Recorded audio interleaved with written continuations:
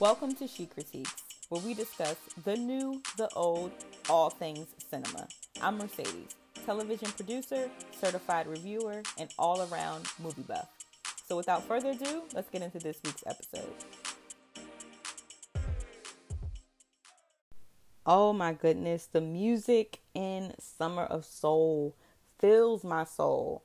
If you haven't seen Questlove's directorial debut film, Summer of Soul, you are missing out. It is, it's one of those feel goods, Nina Simone and Stevie Wonder. And, clearly Questlove, he said he stumbled on the archives of video footage of this beautiful festival in Harlem where all of these amazing, iconic artists were performing live.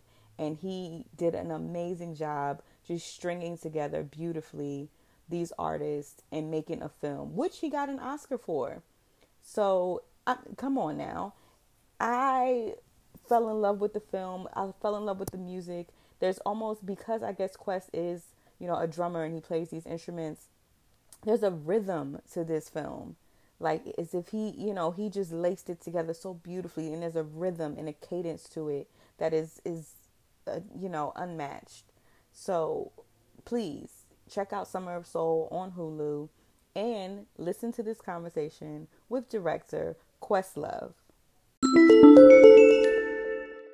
Questlove, Mercedes here. She Critiques out of Atlanta. Congratulations on your directorial debut, first of all. Thank you.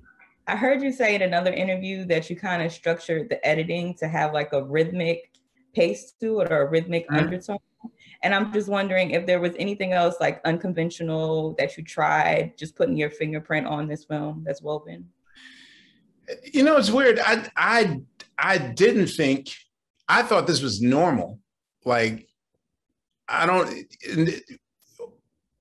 say that maybe towards the very end that I realized how risky it was for us to present it this way. Because, in the very, very beginning, I was inspired by, when I took the assignment, Aretha Franklin's Amazing Grace had just come out, Sidney Pollack's documentary of Aretha Franklin's Amazing Grace.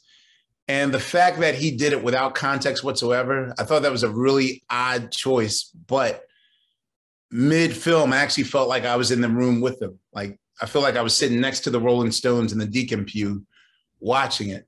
And even though I knew there were stories behind it, like, Bernard Purdie talking about James Cleveland losing his mind because one of the Rolling Stones parked in this parking spot or some, there's like a lot of drama that was happening there at the time that I would have liked to know, and the kind of the podcast nerd in me wanted to know the intricacies of it all. But it really wasn't until there was a moment in watching Stevie Wonder's performance where Stevie Wonder comes from that Motown school of complete entertainment. So there was one thing I couldn't explain to people, even if they caught it a little bit.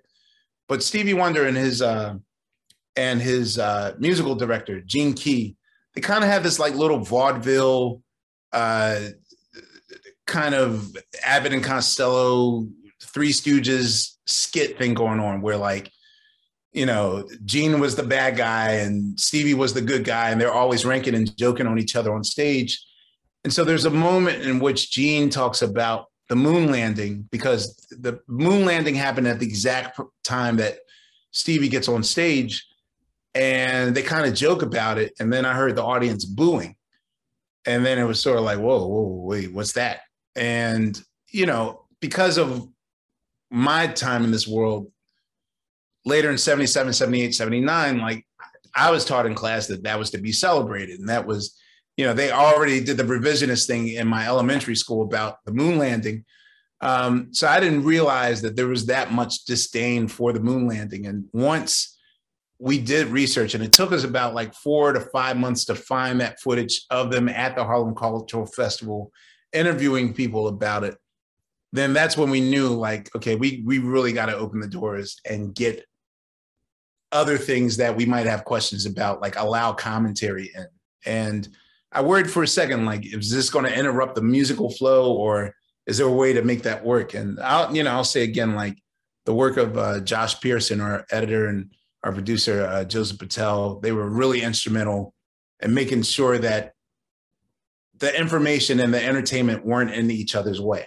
So it was, I thought this was a normal thing because, I kind of want to go balls to the wall with the Sly and the Family Stone documentary. So, I thought this was just like an appetizer to, what's coming up next. Thank you. I can't wait to see what comes up next. Thank you.